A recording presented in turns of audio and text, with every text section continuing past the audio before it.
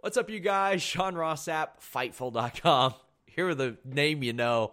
Take two, we've had some tech issues, but I've watched this guy across Ring of Honor, Impact, TNA, New Japan, so many places. Now I got a fly buzzing around my head because why not? We got Alex Shelley here, who's now going to be in MLW doing the Opera Cup, a stacked roster for this tournament.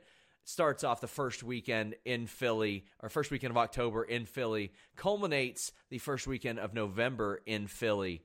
Alex, how you doing? I'm doing well, man. Better than you, maybe. A comedy of errors. I spent 13 hours at an airport yesterday, so I'm just good to go. Oh, yeah. Got this fly buzzing around my head. What the heck? What are we doing here? But as I mentioned, MLW, is this your first time ever working MLW? Yeah, it is. And, I've been a fan of MLW since, 2002, 2003. Yeah. Like, when I was starting out, MLW in its first incarnation was just so cool because it was so different at the time. And how does that deal come together? Like, does somebody who specifically reaches out to you and says, hey, let's make this work? MLW front office reached out probably a while ago, maybe almost 2 years ago. Oh, nice. And it just never really matched up time-wise. But now it seems like a pretty good fit. And the people that are set for this show, like there's a lot of people that, quite frankly, like there's comparisons drawn to you. Lee Moriarty, when I first saw him work, I was like, there's a lot of Alex Shelley in him. And probably no shocker, when I talked to Lee Moriarty, he's like, oh, Alex Shelley is responsible for me getting a lot of looks by a lot of people. When you see this type of roster, you're facing TJP, for example, and you see what they can do, does that get you excited at this point? You've worked with a who's who, and you are a who's who at this point.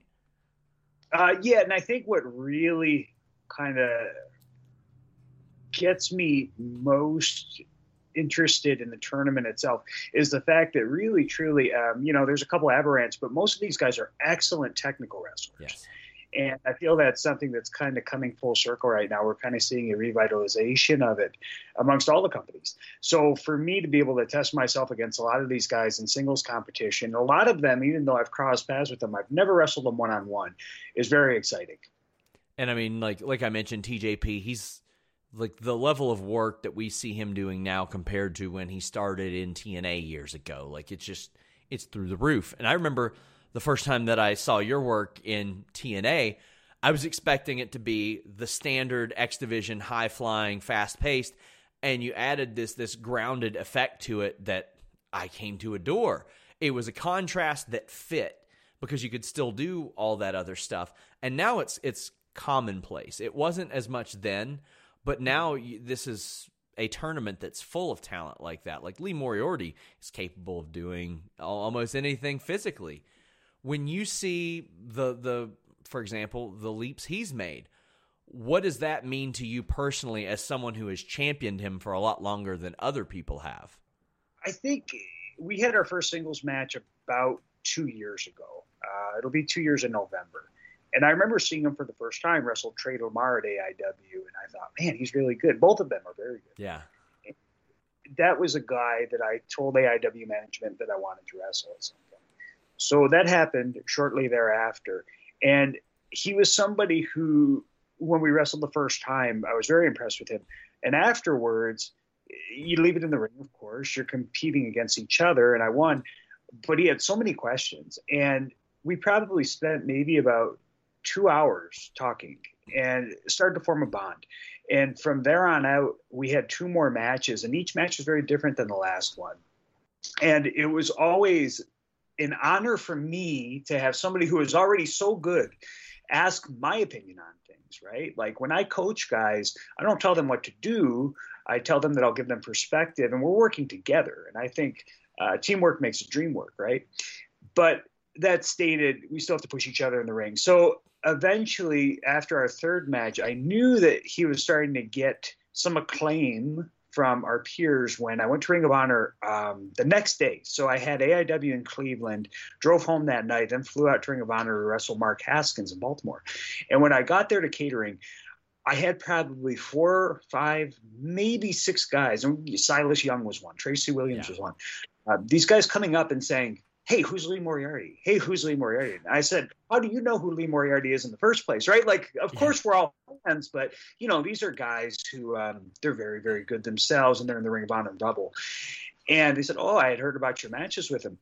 And that's when I realized, wow, so going toe-to-toe with somebody like that helps both of us immensely, right? Because that helps keep me sharp. And that's why I like the indies. I love independent pro wrestling in the U.S. because I feel like it truly is the most challenging environment you can possibly be in. And I don't think it's easy to explain to people who haven't done it. But imagine just getting to a venue. You've sat in the car for 4 hours, and you get there an hour and a half before your match, and you have to warm up and change, and then like mentally prepare for all these things, and then still wrestle and win, and then drive another 3 hours and maybe sleep or maybe not, and do it again, like for a weekend, right? And I think that's just so cool. And Lee's done that for years. Like, he had the most matches at the Collective in Indiana last year. I remember thinking, like, dude, you're a machine. So kudos to him, right? Yeah, I love seeing him make those leaps. And when he was like, Alex Shelley puts in good words for me at Ring of Honor, at Impact, all over the place. I mean, that says a lot. I mean, obviously your word carries weight to it. But as I mentioned, like, he's far from the only person in that tournament worth looking out for. There's a guy that you had the privilege of working many times in, Bobby Fish, but in the last several years he's been elsewhere. Like, you all haven't been able to necessarily do that. He's back in the tournament. There's Calvin Tankman, who is completely unlike everybody, but is also capable of so many great physical things. And then there's Tom Lawler. Are you much of an MMA fan? Do you follow MMA or anything like that? No, not at all. I mean, not one iota. I don't care about MMA at all. However, of course, I have respect for what those guys do. Yeah. And the work they put in is unrivaled, in my opinion. My closest interaction to MMA is treating people who do mixed martial arts and physical therapy.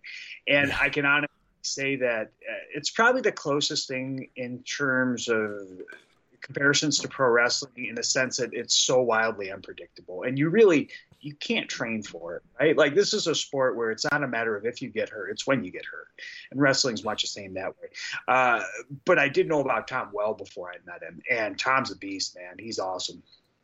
And he had a lot of those pro wrestling inspired, like, weigh-in entrances and stuff. Were you a video game fan as a teenager? Oh, yeah. I mean, I think I was part of the first generation to really have access to multiple at-home consoles growing up.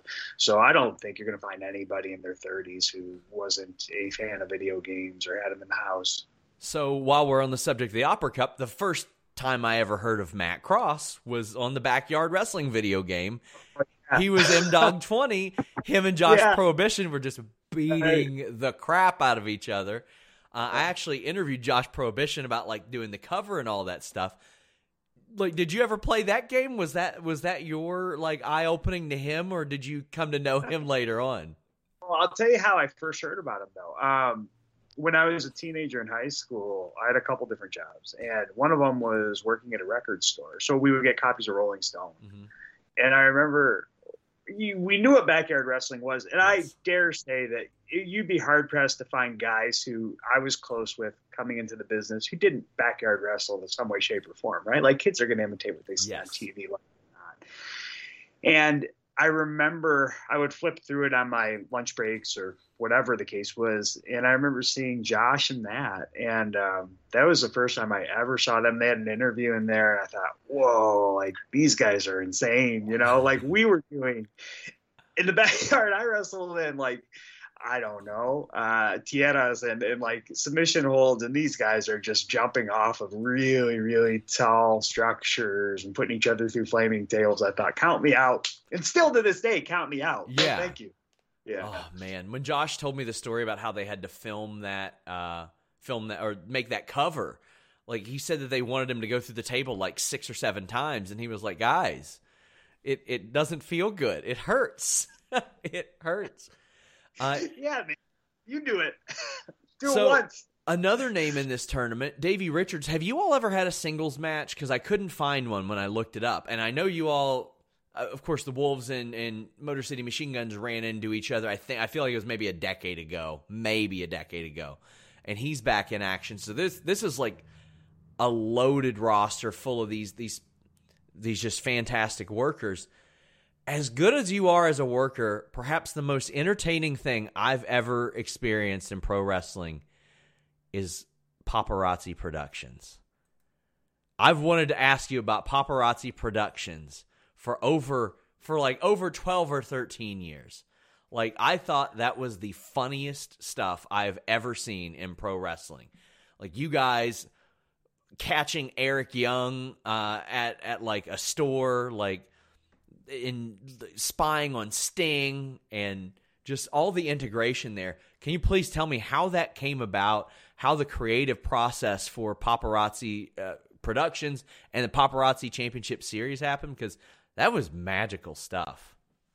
So there were basically like two elements to it, right? Yeah. So there was me doing stuff on my own, then there was me with Kevin.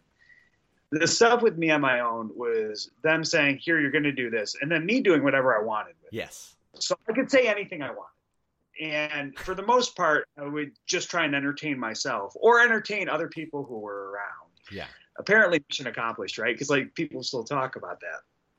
The stuff with Kevin, originally when they paired us up together, they wanted like a very distinct differential between here's a veteran, here's a young guy. Yes. And I don't think they counted on both of us having the same sense of humor. And I don't know why they didn't approach it this way, but we're both from Detroit, right? Like we had very similar stories growing up, and we grew up in a very similar socioeconomic environment. So yeah, we were raised kind of in the same area.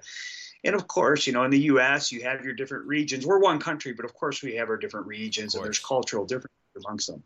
So we would, the first time we worked together, just make jokes to make each other laugh. And I don't know that anybody else really found them all that funny half the time, but we did. And more so guys laughing at their own shit. Apparently, eventually, enough people found it entertaining to where they started filming more and more of it. But the PCS specifically was Kevin's idea, because he wanted to do a takeoff of the BCS. I was like, oh, that's great. Everything that you saw there, outside of Kevin and I coming up with the events themselves, everything was ad-libbed.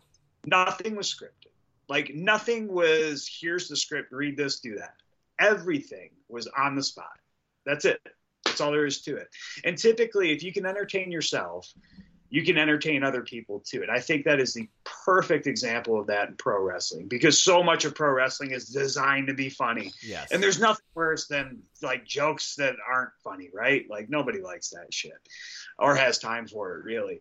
But true comedy is the stuff that I think people have fun doing, right? You look at these guys who they're actors or they're entertainers, and they enjoy what they're doing, and that translates really well. And pro wrestling's no different. Well, that translated really, really well. There were so many like little, like him always accusing Sanjay of being on steroids. Oh, that was so good. Sanjay looked great. And Jay Lethal, like him being like, "Why are you doing this to me?" And Kevin goes, "Well, it's because you're black." And I'm like, "Oh my God!" Like there are these like little things that just land so well from him, especially because I think part of the humor was a lot of people had this perception because of like the vanilla midgets comment that he's like, he wouldn't want to work with X division guys. I can't say that anything was further from the truth. I mean, when you consider the term vanilla midget, it doesn't matter if you're a vanilla midget or a vanilla giant. You're vanilla, right? Like midget isn't necessarily the knock. Vanilla is. So, I'm 5'9". 5'10" on a good day, like before I'm hunched over at a computer all day. But I would consider myself anything but vanilla. And I think that was something that had been spread around. Perhaps for those guys or whoever coined the term, that was true, but everybody's experience is their own. And I can tell you that for a fact, for years, he went out of his way to help everybody that he worked with.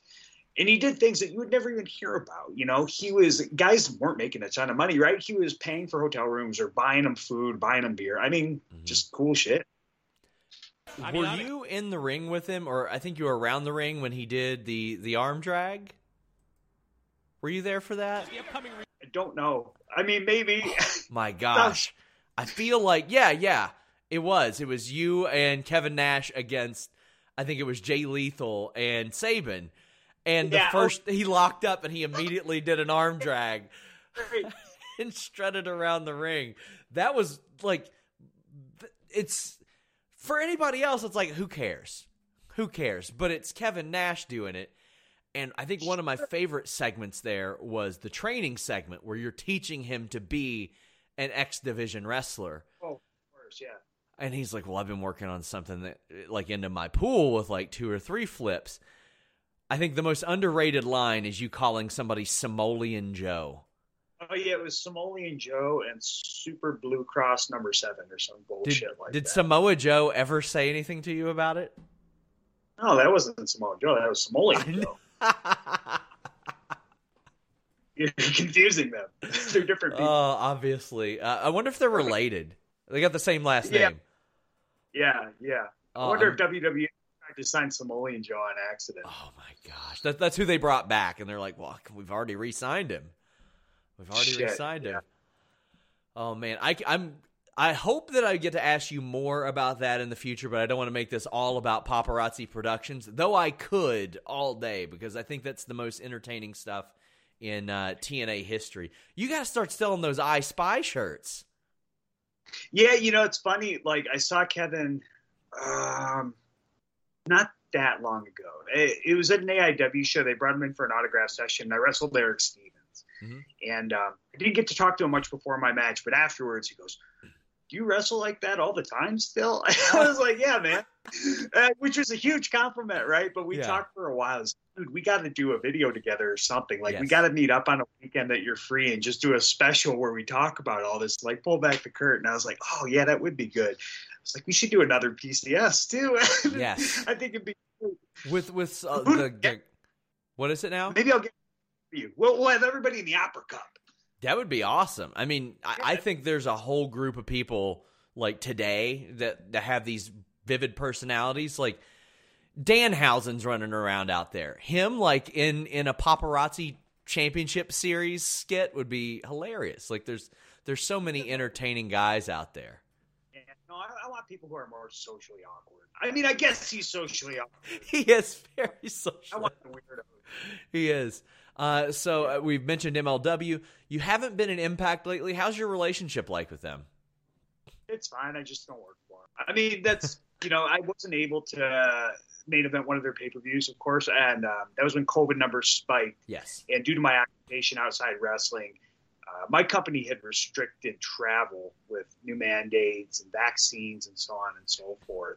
And to be honest with you, I wasn't going to be wrestling for Impact much longer. We had not agreed to that. Let's put it that way. Not that I have anything against them at all. I was so happy to come back, and I was so thrilled with my time there and to wrestle the North. I think the North are just incredible. So Josh Alexander and Paige Bolton to help Sabin kind of come back and ease in after an ACL repair. But at the same time, they've just got so many guys on their roster.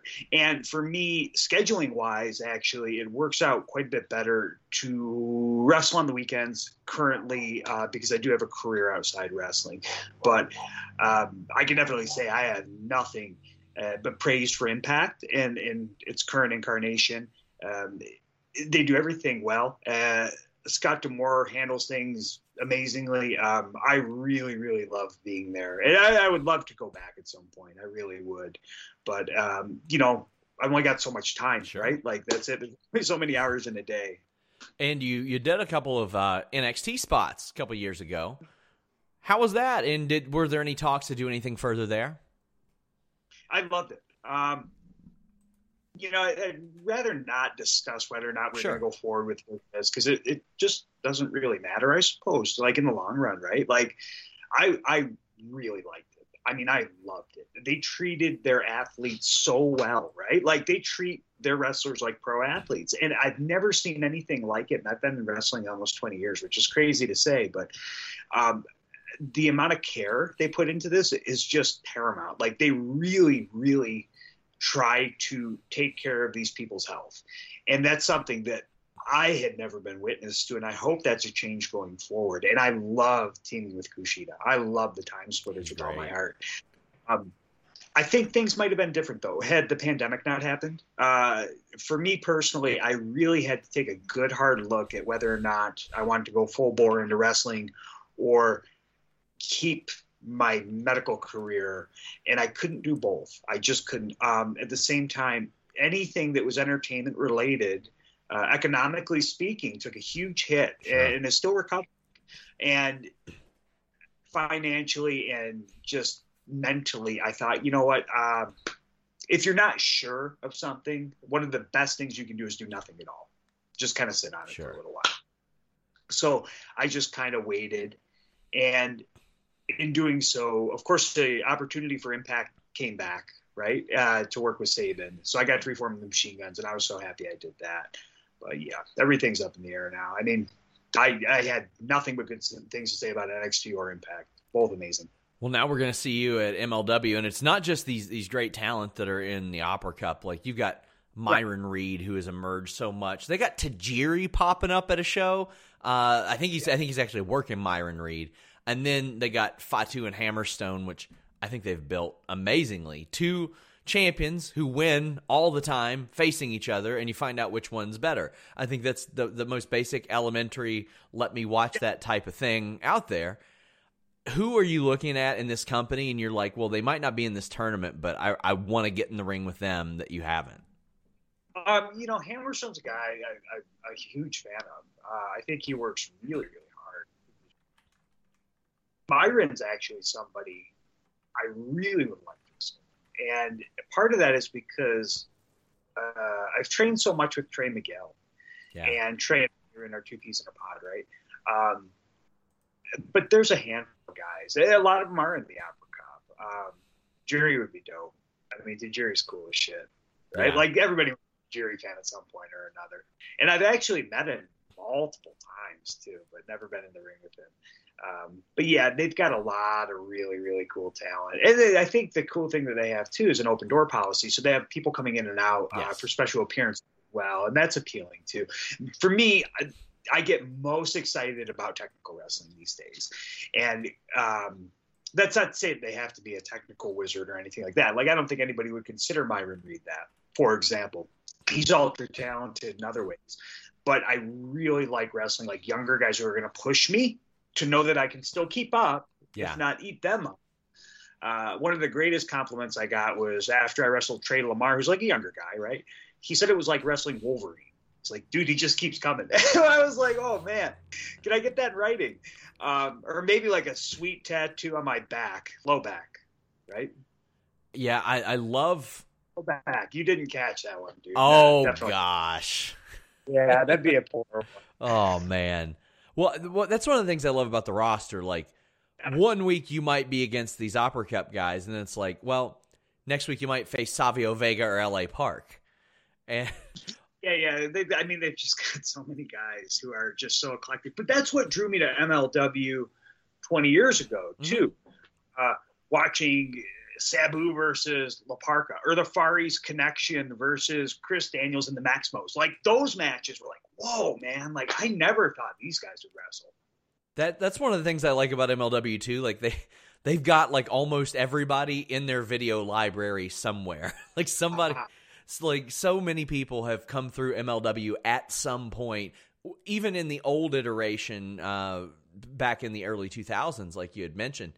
So I'm really excited to see you joining the fold there. Of course, guys, make sure you check out those tapings, MLW Fightland, the first weekend of October. And then the Opera Cup, I think, finishes up the first weekend of November. Alex Shelley, I want to thank you so much. This is an interview I've been after for a very long time, and hopefully we get to speak again because there's so much I want to bend your ear about. Oh, cool, man. I hope I lived up to your expectations. Of course you did, except for the lower back joke. I mean, that's the only one. Yeah, sorry to catch that. That's the only one. Guys, check it out, MLW. They are on a wealth of platforms. It is very easy to watch their show, and let me tell you, beyond an easy watch, it is a must-watch every week. Check out Fusion. Until next time, guys, we're out. When you need mealtime inspiration, it's worth shopping Kroger, where you'll find over 30,000 mouth-watering choices that excite your inner foodie. And no matter what tasty choice you make, you'll enjoy our everyday low prices, plus extra ways to save, like digital coupons worth over $600 each week. You can also save up to $1 off per gallon at the pump with fuel points. More savings and more inspiring flavors make shopping Kroger worth it every time. Kroger, fresh for everyone. Fuel restrictions apply.